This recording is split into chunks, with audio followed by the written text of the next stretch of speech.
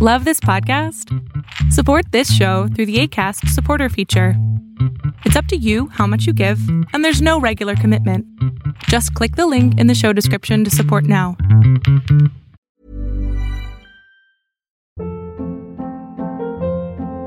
Hold up. What was that? Boring. No flavor. That was as bad as those leftovers you ate all week. Keke Palmer here, and it's time to say hello to something fresh and guilt-free. Hello Fresh. Jazz up dinner with pecan-crusted chicken or garlic butter shrimp scampi. Now that's music to my mouth. Hello Fresh. Let's get this dinner party started. Discover all the delicious possibilities at hellofresh.com. Hey, it's Ryan Reynolds, and I'm here with Keith, co-star of my upcoming film, If, only in theaters May 17th. Do you want to tell people the big news? All right, I'll do it. Sign up now and you'll get unlimited for $15 a month and 6 months of Paramount Plus Essential Plan on us. MintMobile.com/switch. Upfront payment of $45 equivalent to $15 per month. Unlimited over 40 gigabytes per month. Face lower speeds. Videos at 480p. Active Mint customers by 531.24 get 6 months of Paramount Plus Essential Plan. Auto renews after 6 months. Offer ends May 31st, 2024. Separate Paramount Plus registration required. Terms and conditions apply if rated PG.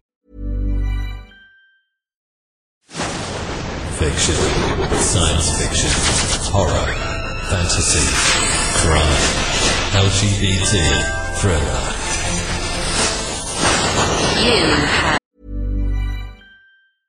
Hey, I'm Ryan Reynolds. At Mint Mobile, we like to do the opposite of what Big Wireless does. They charge you a lot, we charge you a little. So naturally, when they announced they'd be raising their prices due to inflation, we decided to deflate our prices due to not hating you. That's right. We're cutting the price of Mint Unlimited from $30 a month to just $15 a month. Give it a try at mintmobile.com/switch. $45 upfront for 3 months plus taxes and fees. Promo rate for new customers for limited time. Unlimited more than 40 gigabytes per month. Slows full terms at mintmobile.com. If you thought the only way to get a more defined jawline with natural-looking results was through surgery, think again. Juvederm Volux XC is a non-surgical injectable gel filler that improves moderate to severe loss of jawline definition and can help you achieve natural-looking results with little downtime. Even better, this improved definition lasts up to 1 year with optimal treatment. No maintenance required. Improve jawline definition for a smooth, sculpted look with Juvederm Volux XC. For important safety information and to find a licensed specialist, visit Juvederm.com. That's JUVEDERM.com. Not for people with severe allergic reactions, allergies to lidocaine, or the proteins used in Juvederm. Common side effects include injection site redness, swelling, pain, tenderness, firmness, lumps, bumps, bruising, discoloration, or itching. There's a risk of unintentional injection into a blood vessel, which can cause vision abnormalities, blindness, stroke, temporary scabs, or scarring. Talk to a licensed specialist to find out if it's right for you. I'm Sandra, and I'm just the professional your small business was looking for. But you didn't hire me because you didn't use LinkedIn Jobs. LinkedIn has professionals you can't find anywhere else, including those who aren't actively looking for a new job, but might be open to the perfect role, like me. In a given month, over 70% of LinkedIn users don't visit other leading job sites. So if you're not looking on LinkedIn, you'll miss out on great candidates like Sandra. Start hiring professionals like a professional. Post your free job on linkedin.com/achieve today. Hey, it's Ryan Reynolds, and I'm here with Keith, co-star of my upcoming film, If, only in theaters May 17th. Do you want to tell people the big news? All right, I'll do it. Sign up now and you'll get unlimited for $15 a month and 6 months of Paramount Plus Essential Plan on us. MintMobile.com/switch. Upfront payment of $45 equivalent to $15 per month. Unlimited over 40 gigabytes per month. Face lower speeds. Videos at 480p. Active Mint customers by 531.24 get 6 months of Paramount Plus Essential Plan. Auto renews after 6 months. Offer ends May 31st, 2024. Separate Paramount Plus registration required. Terms and conditions apply if rated PG. Imagine the softest sheets you've ever felt. Now imagine them getting even softer over time. That's what you'll feel with Boll & Branch's organic cotton sheets. In a recent customer survey, 96% replied that Boll & Branch sheets get softer with every wash. Start getting your best night's sleep in these sheets that get softer and softer for years to come. Try their sheets with a 30-night guarantee. Plus, get 15% off your first order at BollandBranch.com. Code BUTTERY. Exclusions apply. See site for details. Ever catch yourself eating the same flavorless dinner 3 days in a row? Dreaming of something better? Well, HelloFresh is your guilt-free dream come true, baby. It's me, Keke Palmer. Let's wake up those taste buds with hot, juicy pecan-crusted chicken or garlic butter shrimp scampi. Hello Fresh. Stop dreaming of all the delicious possibilities and dig in at HelloFresh.com. Let's get this dinner party started. Planning for your next trip?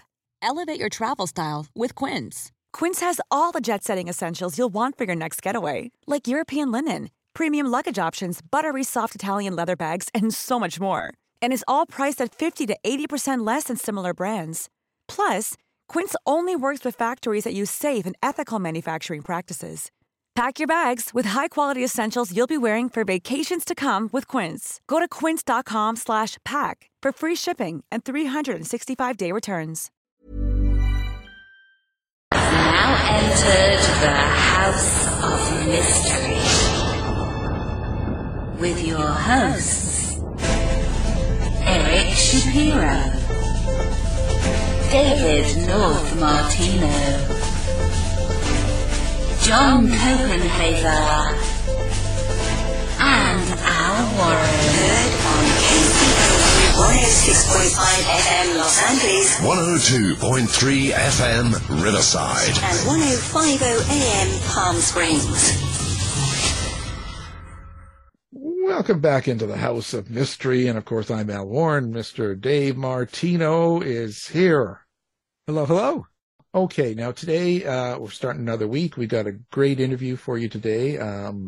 Very interesting man, and he's got a great book that we're going to talk about, and an anniversary, and all sorts of stuff here. So let's get him in here. His name is Judd Newborn. So thank you for being here, Judd. It's a pleasure, Al. Thank you for having me. Well, Judd, before we get into the subject and the book itself and the people involved, let's talk about yourself. Now, I see you have a PhD and you're an author and you've got all these things going on. So who are you? For the people, well, no, yeah, who are you? No, so for the listeners, for the people who go, well, I've never heard of this guy. Who is he? So who is he in general? Like, what's a good little bio that describes Judd? Let's see. I am an author, sometimes journalist, a multimedia lecturer around the world, and mostly in North America. I'm a historian. I'm an anthropologist, cultural anthropologist by training, PhD from the University of Chicago. What else? I'm a poet. I write country song. I'm the only Holocaust expert in the world who's also a country songwriter. How's that? You and Dolly Parton need to get together and. Yeah. Who knows what we could come up with? But yeah. Yeah. So I do a lot of things. I also I helped found New York's Holocaust Museum. It's called Museum of Jewish Heritage, a living memorial to the Holocaust. I was the founding historian and worked also as a curator, and sleuthing for artifacts was the thing I loved most.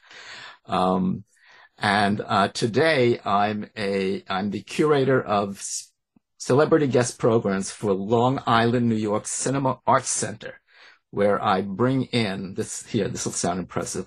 I bring in Kennedy Center honorees, Nobel laureates, as well as Academy Award, Grammy, Emmy, Tony, did I leave anything out? And Pulitzer Prize winners to interview before live audiences.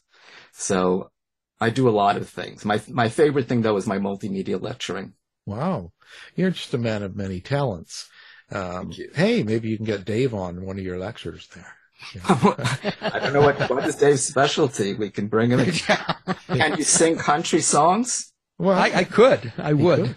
He would. He would do that, too. Al would advise against it. But yeah, but, you know. I'll do it. I'll send you a video of him performing an Elvis song in New Orleans there. And I'll tell you, after that, you will blot him forever. New Orleans was very entertained. Yeah, that's another big disaster. No, okay. So you've done all this stuff. Now, what is your primary focus when you are speaking and doing multimedia, and you're talking about a lot of this stuff.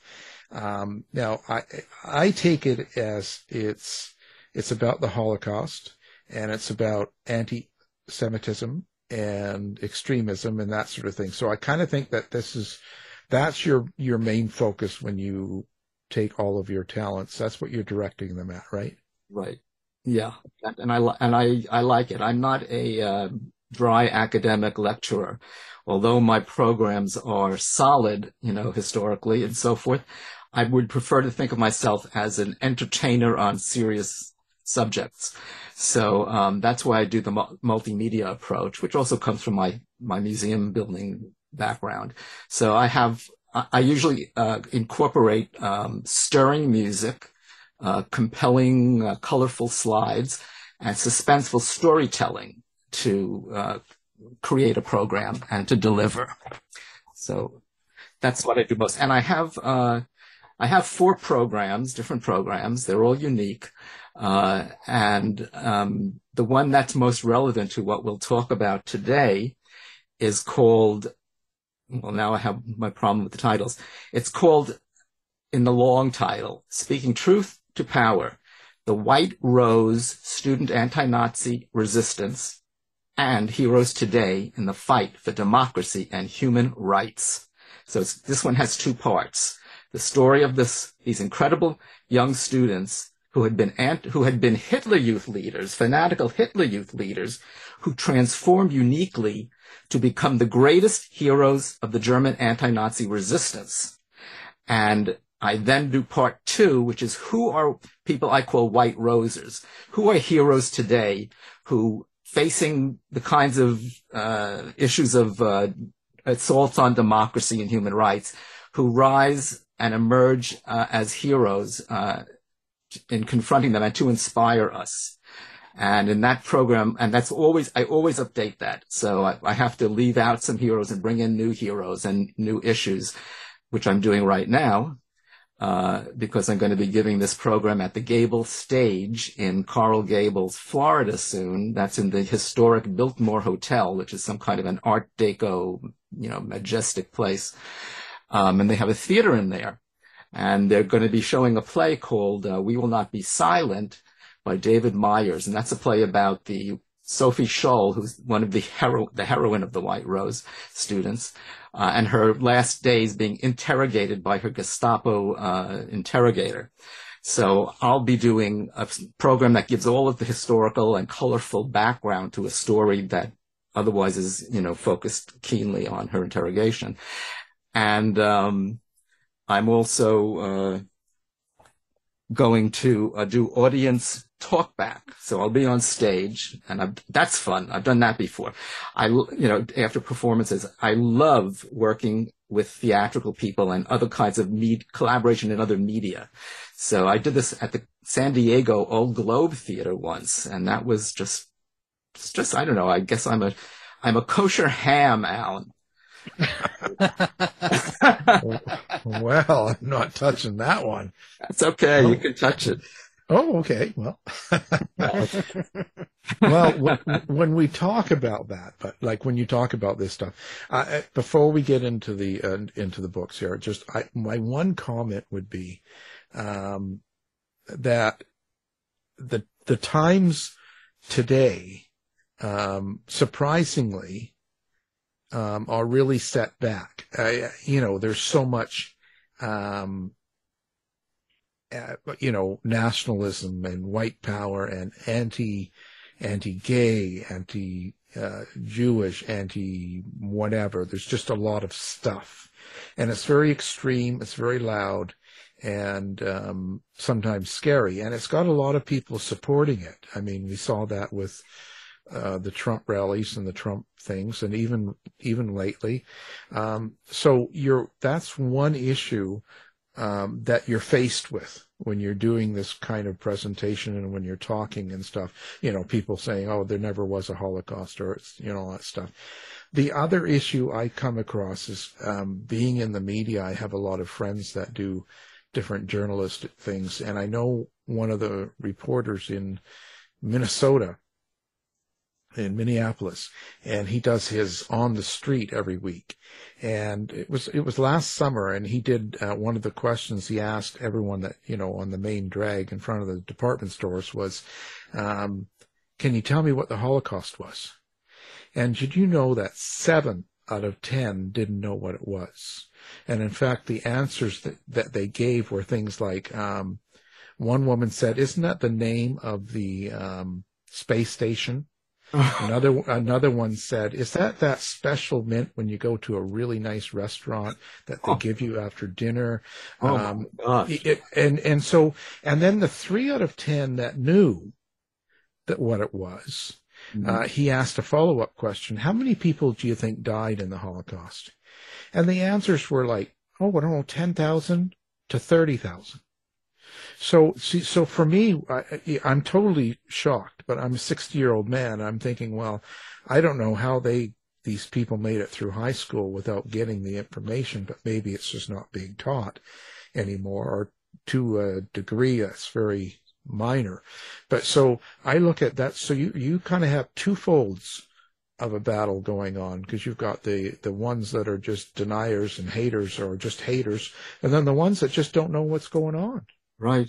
Yeah, you're right. There's a lack of historical literacy, can I call it that, which happens, I guess, as the generations start to change and certain historical events recede, although the Holocaust is something that has always been since, well, for a long time. It's become part of our, it's become like a touchstone for understanding when horrible events are taking place, when power is being abused, when people are being tortured, ethnically cleansed, etc.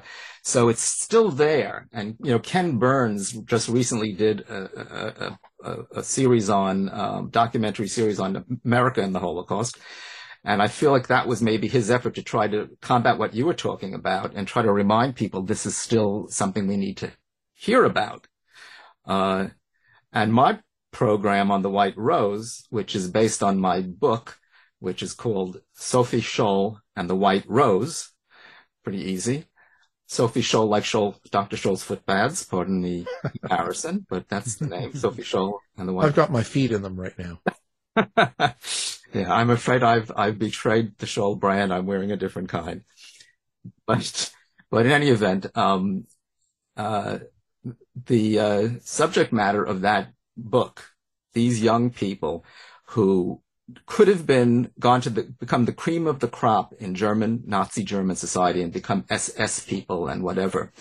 They instead transformed remarkably and uniquely to become the greatest heroes of the German anti-Nazi resistance. And today in Germany, they're icons on a par with what Abraham Lincoln represents for us in America, which is kind of amazing because people here don't know about these icons. I suppose most of the world has heard about, or much of the world has heard about Abraham Lincoln. But for Germany and the significance of the White Rose and what they did immediately becomes relevant always, through all time, which means that in my multimedia lecture program, I have to constantly update part 2, which is Heroes Today. And I have to take account of what are the new developments that are happening in the world that involve what you just mentioned, authoritarianism, the normalization of the extreme right in this country, and it's also happening in Europe. And of course, there are other horrible things happening in the world where people need to stand up and take action. There's Putin's brainwashing of the Russian population to support the invasion of Ukraine. And right now, we see in Iran, young women, and this will resonate more when I talk about Sophie Scholl, young women about the age of Sophie Scholl and even younger who have been protesting and risking and losing their lives against an extreme religious oppressive regime with the help of young men. So I pulled this all together, and I'm afraid and as well as happy that the White Rose story, its inspirational message, will always be relevant, because bad things, in terms of social prejudice, bigotry, and abuse of power and human rights. That's always going to happen, and we always need to do something about it. Well, first of all, the White Rose Resistance Group, just so we know, was a handful of students at the University of Munich and a professor whom they enlisted in their anti-Nazi activities. And there were other people connected with them who helped in one way or another or got into trouble in one way or another because of an association with them. And there were some others elsewhere, but that was a handful of students. I'm saying that because Sophie Scholl and her older brother Hans were not the only ones. And they're not the only ones who were executed after daring to try and wake up the German population to the lies of Hitler, the robbing Germans of their civil and rights, their freedom of thought and expression, and also the mass murder of Europe's Jews. So let's go to Hans and Sophie, because they are the most interesting in terms of transformation. Hans was, how old was he? In 1933, when the Nazis came to power, Hans was about 15. I can't remember. Yeah, 15, and Sophie was 12. And they both became part of the Hitler Youth movement, which, of course, was a paramilitary, ideologically indoctrinating movement, because Hitler appealed to youth as the vanguard of the new racial folk community that he was going to build that would last supposedly for 1,000 years. So they became active against their parents' wishes. Their parents were Christian humanists, pacifists, and also social democrats, liberal. So there was tension in the house, but Hans and Sophie went out there, and they were so talented, which will speak to what they did later in their transformation, that they rose very quickly to become leaders in the Hitler Youth. So Hans ultimately became a leader of 150 boys, and he was chosen by the city of Ulm. Ulm is a city on the Danube in southern Germany, where, by the way, Albert Einstein was born, and has a major cathedral in it, one of the highest cathedral, I think, in Europe, if not the world. In any event, he joined and became the leader of 150 Hitler Youth boys. And in 1935, he was chosen to be the flag bearer at the 1935 Nuremberg Nazi rallies for the Hitler Youth of Ulm. So he stood there under the broiling sun, holding this heavy Nazi swastika flag, while Hitler was exhorting the youth to become brutal, cruel, fearless. That's the kind of youth he wanted. Sophie, who was 12 years old, also they were both very energetic and talented. I have to use the word talented because their talents went in a wrong direction and then in a good direction, which is the great thing, that people can change. So she also was a leader in what they called the BDM, the Bund of Deutsche Mädchen, the Bund of German Girls, which was the girls' auxiliary of the Hitler Youth. They just divided it up, but she was a member of the Hitler Youth in that sense. And she became a leader. And they both weren't cream puffs either. I mean, there were times when Hans would waylay students who were on their way to church and beat them up and drag them off to the Hitler Youth hall for a meeting. And Sophie wasn't a cream puff either. But something happened which led them to transform. And I'll tell you about that. Maybe I should first tell you what they did. When they transformed, they came down to the University of Munich. And there had been this process, which I'll tell you about, that led them to this point. And at the University of Munich, now as full anti-Nazis, they tried to figure out what could they say or do to affect. Basically, they were outraged by the complacency or the complicity of the German middle class. They themselves are university students from the middle class. So they were focusing on the educated middle classes who were basically the ones who enabled Hitler and were enjoying the benefits of the Third Reich when it was providing benefits, which didn't last, obviously, and morale changed at a certain point. But they were either complicit or they were complacent. They looked away from Hitler's crimes, the robbing of their own rights, and the mass murder of Europe's Jews. And so Hans and Sophie and their comrades, Willy Graf, Alexander Schmorell, Frauter Loffrens, and Professor Huber at the University of Munich, they tried to wake up Germans and to see what was happening. Break through the propaganda, break through, may I use the term what we use today, fake news. Fake news is, I'll use it in a different way though. Fake news is not propaganda. Fake news is when you don't want when you want to divert criticisms and not be examined, so you call everything fake news and undermine the capacity for anybody to know what the truth is. And that's what helps spread conspiracy theories and authoritarianism. So, getting back to this, the White Rose wrote leaflets. They started out in June of 1942, and they created, they wrote and composed a staccato burst of 6 anti-Nazi leaflets. They were unlike any leaflets that the Gestapo had ever seen. They were not ideological tracts that might be, communist or socialist and directed to the working classes or something. They were eloquent, passionate. They quoted Plato and Lao Tzu, but they also were passionate in trying to wake Germans up. They said, tear away the cloak of indifference with which you've covered your hearts. Decide, choose a side before it's too late. One of their mottos, having named their leaflets the White Rose, was, we will not be silent. We are your bad conscience. The White Rose will not leave you in peace. And that was what they addressed in their leaflets, said to the German population. So they issued those leaflets, and it was a very dangerous enterprise. First of all, they had to get hold of a duplicating machine.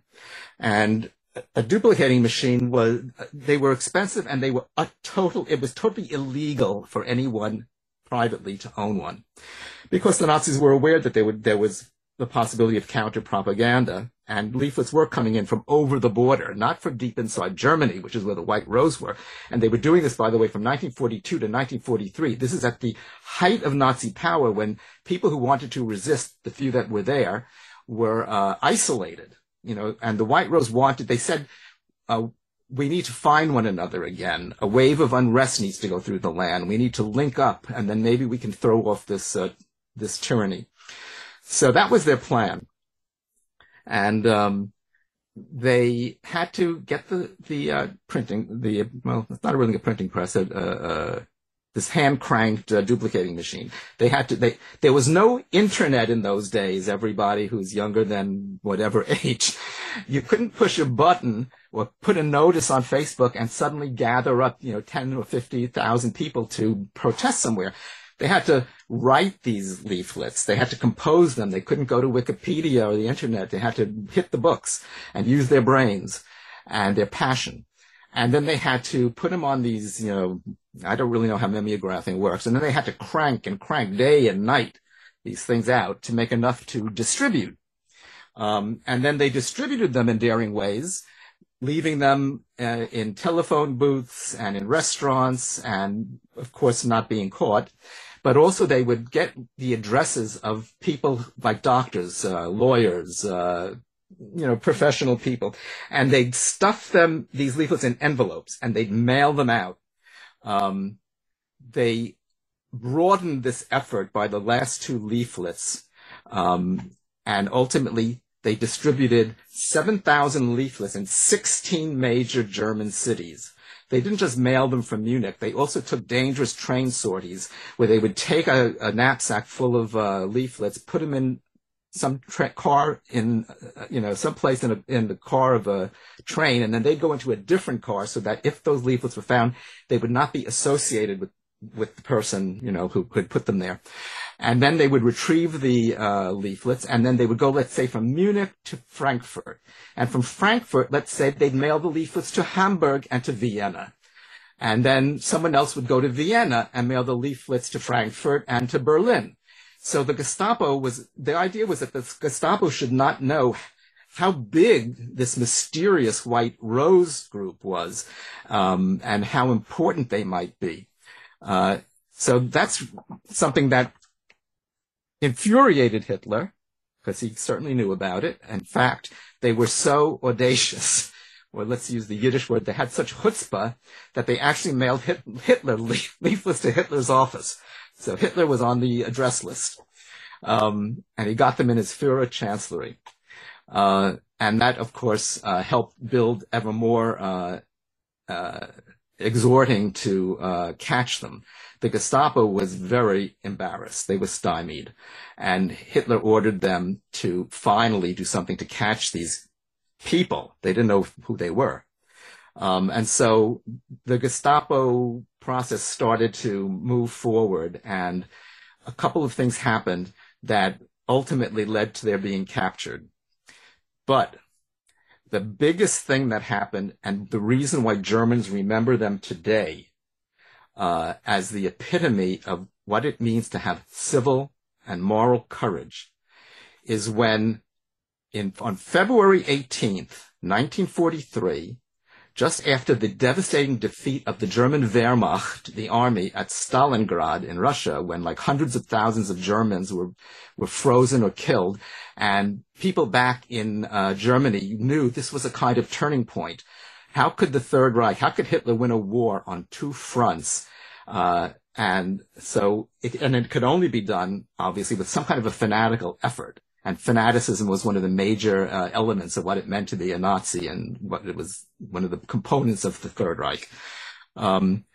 So Hans and Sophie, on February 18th, took 2,000 of their sixth leaflet, which, by the way, was written by this one professor whom they managed to get involved with them, Professor Kurt Huber, who was sometime librettist for Karl Orff of Carmina Burana fame, the composer who was a Nazi favorite, actually, and abandoned Huber when he was caught.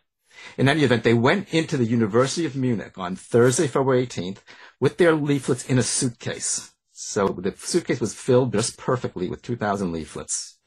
And while the atrium of the university was empty, and it has a big, beautiful atrium, they put stacks of leaflets outside different classroom doors, which had, of course, behind them students in class. And after they'd put them in different places, they were going out to escape the front entrance when they realized that they still had 300 leaflets left. So now, in what could be considered a foolhardy action, but one in keeping with their idea of awakening the public, they went back into the university and climbed up to the highest gallery surrounding the atrium. And as the bell rang for the change of class, they pushed 300 leaflets over the balustrade so that they came floating down upon the heads and into the hands of the students who were starting to pour into the atrium and on the staircases. That was the only public protest, the only fundamental public protest by Germans against Nazism ever to occur. So they are remembered for that. And they are also remembered for having been the first ones to call out to Germans against the mass murder of Jews. They said in leaflet number 2 in June of 1942, since the beginning of the war, 300,000 Jews have been murdered in the most bestial fashion. And it wasn't 3,000, it was 300,000. It was 2 million by then, but this is what they knew so far. This is a crime unparalleled in human history, a crime against the dignity of man. Those are the kind of words we only heard in the Nuremberg trials, the notion of a crime against humanity, but they said it years earlier. And they said, everyone wants to be exonerated. You all want to sleep in happy complacency, but why are we telling you this since you all already know about it? So they were giving the lie to German comments and statements that we didn't know what was happening. And they said, that's when they said, we are your bad conscience. Take action. We won't leave you in peace. So they're remembered for that and for this act of political theater when they tossed the leaflets down. Within very shortly, like in 10 minutes, the university's janitor spotted them, And he called out, Halt! You are arrested in the name of Volk und Führer. And he managed to grab them, and they just went limp, because the truth is, think about what they did. Were they totally acting in a sense of reality, or were they already, losing it a bit because of the day and night cranking out of leaflets, because they felt that the Gestapo was on their trail. There were some hints about that. And they were also taking amphetamines to keep themselves going. Some of them were medical students. Hans was a medical student, so he had access to things like that. So you could say that what they did was foolhardy, but at the same time, it was in keeping with their idea that you have to speak up. You have to publicly declare what's going on. And so those are the actions that brought them. Then they were captured by the Gestapo after the janitor got hold of them, and they were interrogated, each separately, over the weekend. And on Monday, February 22nd, 1943, 80 years ago, this coming February, they were subjected to a show trial. Hitler had ordered, at his personal behest, Judge Roland Freisler, the head of the Volksgerichtshof, the People's Court, to fly down from Berlin to try them. These were the first to be arrested of the White Rose. Also, another comrade, Christoph Probst, a gentle father, a young man, 23, who had 3 children, toddlers and an infant. His wife had just given birth in the hospital. He was rounded up. And it's very exciting, actually, and why he was caught, how he was caught, which I can tell you if you want to ask me that later. They were taken for the show trial. They were abused because in Nazi Germany, this judge was the hanging judge of the Third Reich. That's how he was known, Roland Freisler. And so a trial meant haranguing them and calling them parasites and schmarotzer and every bad word you can think of, giving them almost no space to say anything. When he finally shut up and said, "Do you have anything to say for yourself?" Or "What do you have to say for yourself?" Sophie Scholl called out in a clear, small voice, "What we said and wrote, other people are thinking. They just don't dare open their mouths." And Hans Scholl said, "Where we stand now, you will stand soon. Your heads will roll too." Now, I don't know how, knowing that they were condemned to death, but they knew it was coming. How did they find the strength to talk back to him in a packed trial with Nazi elite in Munich? They must have been trembling underneath it all, because they were facing the reality soon of death. And Sophie was only 21, and Hans was 23 at this point, and Christoph was 24, and Christoph was 23. So they were taken back to the prison after being condemned to death. And in the prison, they only had a few minutes to say goodbye to their parents, who had been told about their arrest and had come down from Ulm to Munich in a great hurry to try and see them, and also to launch an appeal. You could put in an appeal, and there were 90 days by, believe it or not, Germany considered itself still to be a state of law, And there was supposed to be 90 days for an appeal to be carried out before someone was executed by the People's Court. But so the parents, in despair, not knowing what would happen, left to put in that appeal.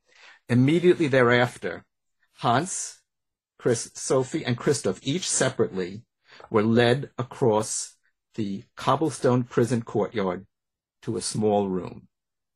There they were beheaded. Hans called out as he went to his death so that his voice would reverberate to every prisoner in every cell window in the courtyard of the prison. "Es lebe die Freiheit! Long live freedom!" And then he too was ushered into that small room where they were guillotined. But it didn't end with that. The last leaflet of the White Rose was smuggled out of Germany, sent to a kind of a subgroup of the White Rose in Hamburg. And when the Allies got hold of it, They reproduced it in great printed form and made millions of them, and they dropped them from bombers by the tons in July of 1943 over the cities and fields of Germany. Thomas Mann, the great Nobel laureate for literature, was in exile, and he broadcast back on a station called Deutsche Hörer, German listeners, to Germany, words like this. I don't have it in front of me, but he said, "Good, splendid young people, you will not have died in vain, you will not be forgotten. The Nazis have raised monuments to common killers, but those statues will be torn down, and in their place, monuments will be built to these people who at a time that was the darkest for Germany and Europe, knew and publicly declared a new faith in honor and freedom is dawning." So that's kind of the fact that their message lived on. And Germans didn't acknowledge what they had done for some time. After the war, they were considered traitors, right? They stabbed us in the back. For a while, the White Rose was looked upon as these mushy Christian martyrs, because they were Christians. They were inspired by Christian humanism, not the organized church which had kowtowed to the Nazis. So they were sort of latched onto as these mushy martyrs. And that was like the only people that teachers would talk about. And otherwise, they didn't even teach about the Third Reich. It was as if German history went from whenever to 1933. Then there was this big nothing. And then 1945, it comes back with Adenauer. Then in 1969, with the big student unrest around the world, students got hold of the White Rose story. And they learned about the Holocaust, and they started saying to their parents, "What did you do in the war, Daddy or Mama?" And they then retrieved the political basis of the White Rose, that they were not intending to be martyrs, they didn't want to be caught, and that they had a purpose, an ideological purpose, which was based on democracy, basically. They wanted to see a democratic state with full human rights. So they started to become more and more famous. And in 1982, there was a movie made about the White Rose that revealed at the end that some of the judges who had condemned them were still working in the German courts in the 1960s.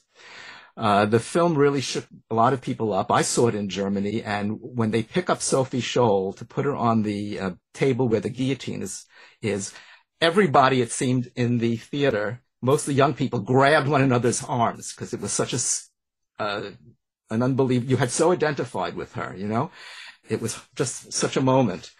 And then other things happened in Germany, and they were accepting the Holocaust as a subject matter. Germany has dealt with the Third Reich far better than most countries have ever dealt with their crimes. I mean, have we dealt with the crimes of ethnically cleansing and killing America's Native Americans, the so-called the Indians? No, we haven't. But Germans have. They've come. The Holocaust and the evils of the Third Reich have become a major part of German common popular consciousness and a touchstone for how to behave. And the White Rose are the epitome of civil courage. And so the White Rose now, there are hundreds of streets and schools named after them. There have been 3 feature films, one nominated for an Academy Award Best Foreign Film in 2006. That was about Sophie's last days of interrogations. There are 2 operas. There's plays. There's the greatest German literary prize for humanitarian literature is named after them. The entrance of the University of Munich has these stone scatterings of what look like leaflets, so that when students step over the entranceway into the University of Munich, they have to walk past the words and see the words and deeds of the White Rose. So there was a TV. I'm going to finish this thing. I'll tell you the secret. There was a TV competition in 2003 to choose the 10 most important Germans of all time. And students, it was a month-long competition, and students, or young people, people under the age of 40, not just students, catapulted Hans and Sophie Scholl into 4th place, beating out Bach, Goethe, Gutenberg, Bismarck, Willy Brandt, and Albert Einstein. And now I would think, because of how things how their reputation has grown. They might be voted into number one, first place, if it was if this was competition was held again. So that's the story of the White Rose. And I'll tell you about the secret of why they transformed, if we have time, and why they use the name White Rose. These are the two major mysteries that have never been solved. And by the way, in Germany, as you can imagine, there's an incredible literature about the White Rose. I mean, here we don't know about them. There's books, articles. There's so much stuff. And then in my multimedia program about the White Rose, I talk about heroes today in the fight for human rights, and I bring up people who I call White Rosers. And I could tell you who some of my examples are. You know, you're right, how the German culture has absorbed their past, the sins, so to speak, the Holocaust, the bad things they did to the world, you know. And not only have they absorbed everything, they've made it a part of their life today in the sense of never letting it happen again. Like, it's a part of every day.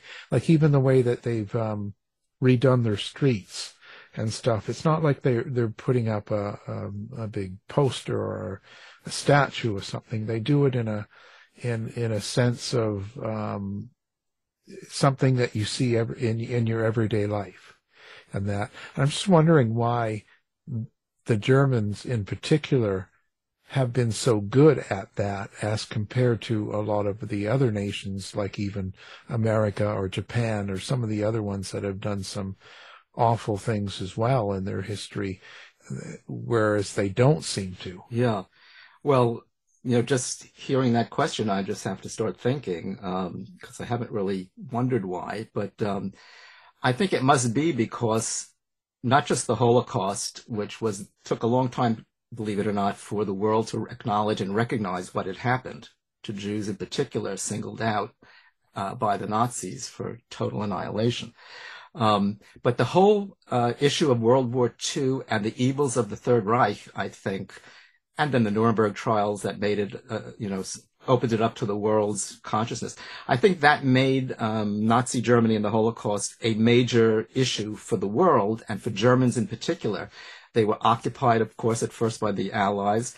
They never could not look at it. It was, we don't look at what's happening in Native American reservations and realize how much alcoholism is there and how poorly their situation is because of American policies and neglect. In Germany, they couldn't escape it. It was everywhere. Now, people would say that they didn't want to hear about it, but they were still hearing about it. I remember when there was a mini-series called Holocaust. It was about the same time as Roots, and some people called it the Jewish equivalent of Roots. And I was in Germany at the time. It was like 1979. And in America, it was just shown on TV. In Germany, it was a national event. They divided up the different segments into several different nights, and they had a bank of people manning telephones so that Germans could call in and relate to it. And they had experts. And people would call in, and one person would cry and say, I never realized it was like this. How come I never knew about this?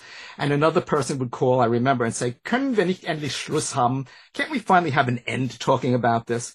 So there were always right-wing types in Germany, people who didn't want to think that they had any part in any of this.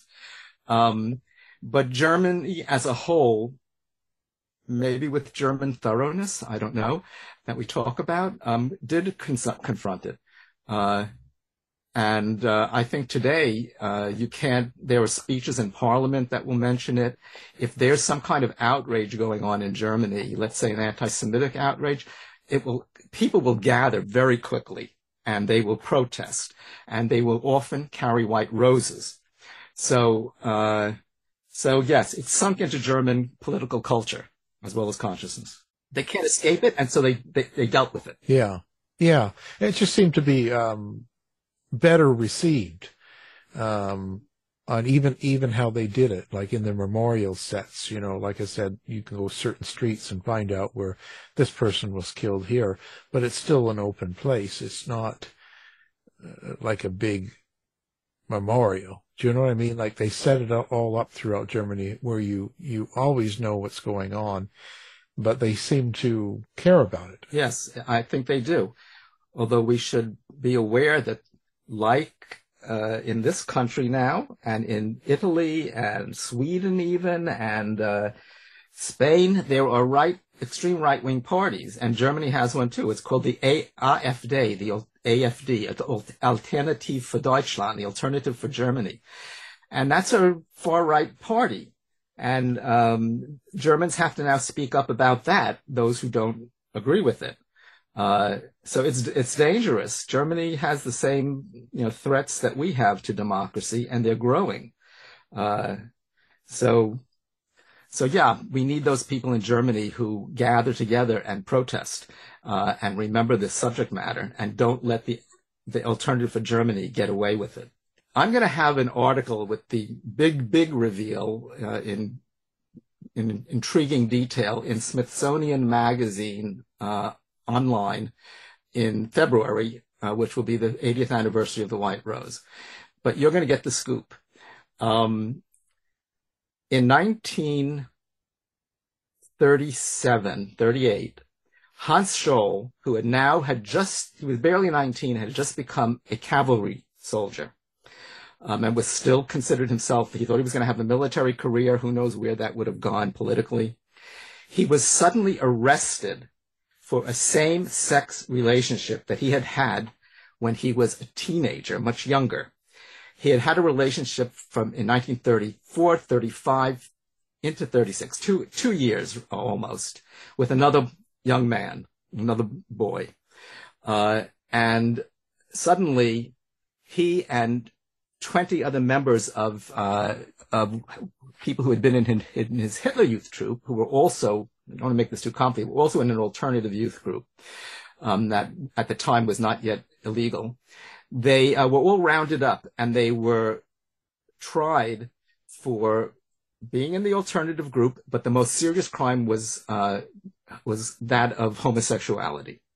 And of course, homosexuals in Germany were criminalized. Homosexuality was criminalized. Even rumors about homosexuality could get you into trouble. Ultimately, more than 100,000 men were imprisoned in the harshest of prisons, not even a regular prison, and 100,000 arrested, 50,000 in prisons, and a number of them went to concentration camps where they had to wear a pink triangle to signify that they were homosexual. And they were treated with utmost brutality, even more so than many other categories of prisoner during the late 30s. So Hans Scholl suddenly was arrested and interrogated by the Gestapo. And this is like, can you imagine the shock that had for him? And as it turns out, he had been struggling and trying to suppress these gay feelings. And he spoke quite openly, candidly to the Gestapo. But of course, he also said that he doesn't know, he must have been crazy and he can't imagine why he did that and blah, blah, blah. So when the trial happened in front of neighbors and friends from Ulm, and the boy he had a relationship was pressured into giving state witness, because you can imagine what the Gestapo said they would do to him if he didn't help them with their trial. Hans was one of two convicted. Then he was let off because of his stellar record in the Hitler Youth, and some other factors. But this thrust those issues about his sexual identity back into his mind, and he could no longer suppress or repress them. And so this became a formative moment in his character. This was the turning point. It didn't happen instantly, but this is when he realized he was marginalized to the Third Reich, to Nazism, to Nazi ideology, so-called culture, and that he didn't have a place there, and that there had to be something else. So that was the baptism of fire that transformed him and his sister, who adored him, over a few years ever more into anti-Nazis. And as they got older, they saw and heard more about what was wrong with the Third Reich, the evils, and their consciousness expanded. until they realized that they had to identify with humanity and not with some rabidly ethnocentric Aryan, culture as supposedly superior. So that's the big reveal of why they transformed. And that's a shock, I have to tell you, to Germans to hear this.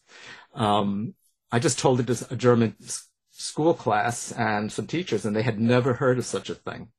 But they were good about it because Germany is good about gay rights, very good. They've had gay mayors of Berlin and whatnot, and marriage equality. And then the other thing is, why did they call themselves the White Rose? And I'm going to tell you very, very quickly. Nobody knows. Nobody knew. Anyone who survived, who had anything to do with them, including someone who was a core member, who now lives in South Carolina and is 105, she didn't know.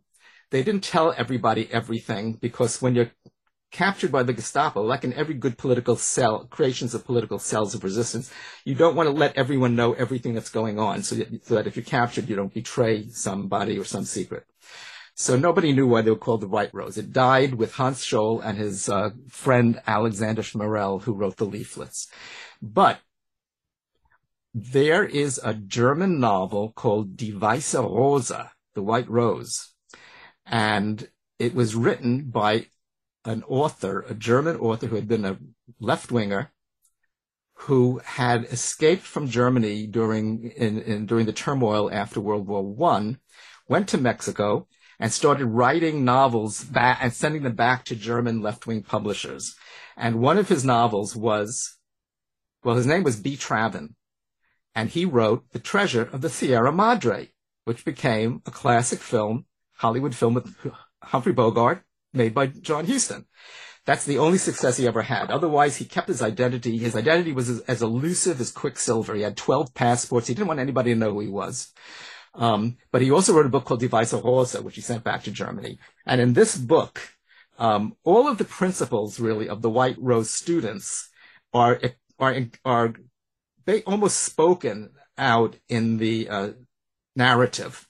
And it resonates so powerfully that I think I've shown, and you have to read my Smithsonian magazine article. I think I've made a very convincing argument that this is where the name of the White Rose came from.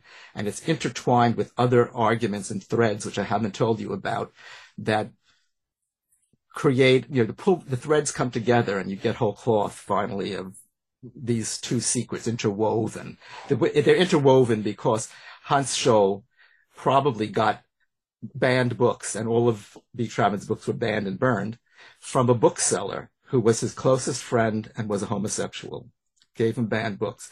And they were marginalized together. And Hans found a confidant, not a personal relationship. The guy was 47 and whatever, but someone who the only person he could tell his secrets to. And I believe that's where he must have gotten the book, The White Rose. And he didn't want to betray his bookkeeper friend when the Gestapo asked him, why did you call yourself the White Rose? So he disguised it. But in the manner in which he disguised it, I believe I showed that it comes from the B. Traven novel. So, and just help divert attention from the bookseller so that the Gestapo wouldn't prosecute him. So that's a very complicated story, and you got to read the article. But those are two reveals that in Germany are like, it's like you reveal something major about Abraham Lincoln or whoever. It's big for them. What is it you hope people take away when they pick up this book? What is it you want people to get from this book? Well, as I say in the preface, the story of the White Rose is ever more urgent today.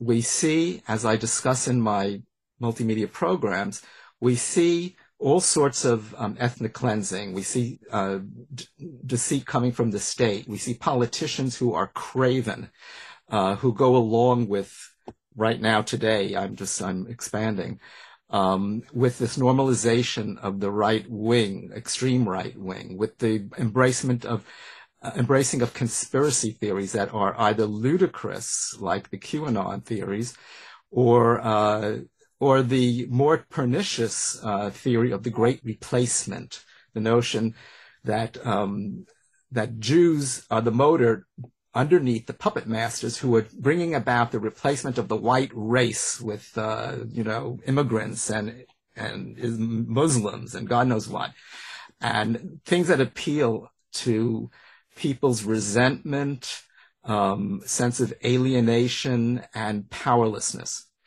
And we need people to take the lesson of the White Rose story in order to do what Thomas Mann had said, to know and publicly declare, to speak up, take positions to inform the people, break through the pernicious notion of fake news, don't believe the lies, and speak truth to power and wake people up. And that's something that, let's give an example. By the way, I grew up a Republican, by the way. Liz Cheney and Adam Kinzinger are white rosers to me because they've screwed up. They've ruined their political careers. They put them on the line. They've faced being totally ostracized by their party. They get, you can imagine the kinds of threats they get from the population out there, the MAGA population. No doubt many death threats, not only to them, but this is what happens to a lot of these people, to their families, awful stuff. And there they are, in the face of all of these craven Republican representatives in Congress who can't and won't distance themselves from Trump, from his Holocaust denial, from his bloated personality cult, and simply bow down, kiss the ring. And now maybe they're kissing it without bowing totally down. But when are they going to actually come right out and say what they need to say and take a position? I mean, rip up the Constitution, please. That's so beyond the pale. There should be a tremendous hue and cry from the Republican Party, and there isn't. But Adam Kinzinger and Liz Cheney are the ones who are calling out. So let's give them the credit for being white rosers who are knowing, publicly declaring, and doing what the White Rose would have wanted them to do. So I think that kind of covers it. How do people find Judd Newborn, and how do they find out about your presentations and do you have a website? Do you do social media? What's the connection with Judd? Well, I do have a website. I haven't, modernized it, but it's still functional and good and has all the information you need. And it's my name.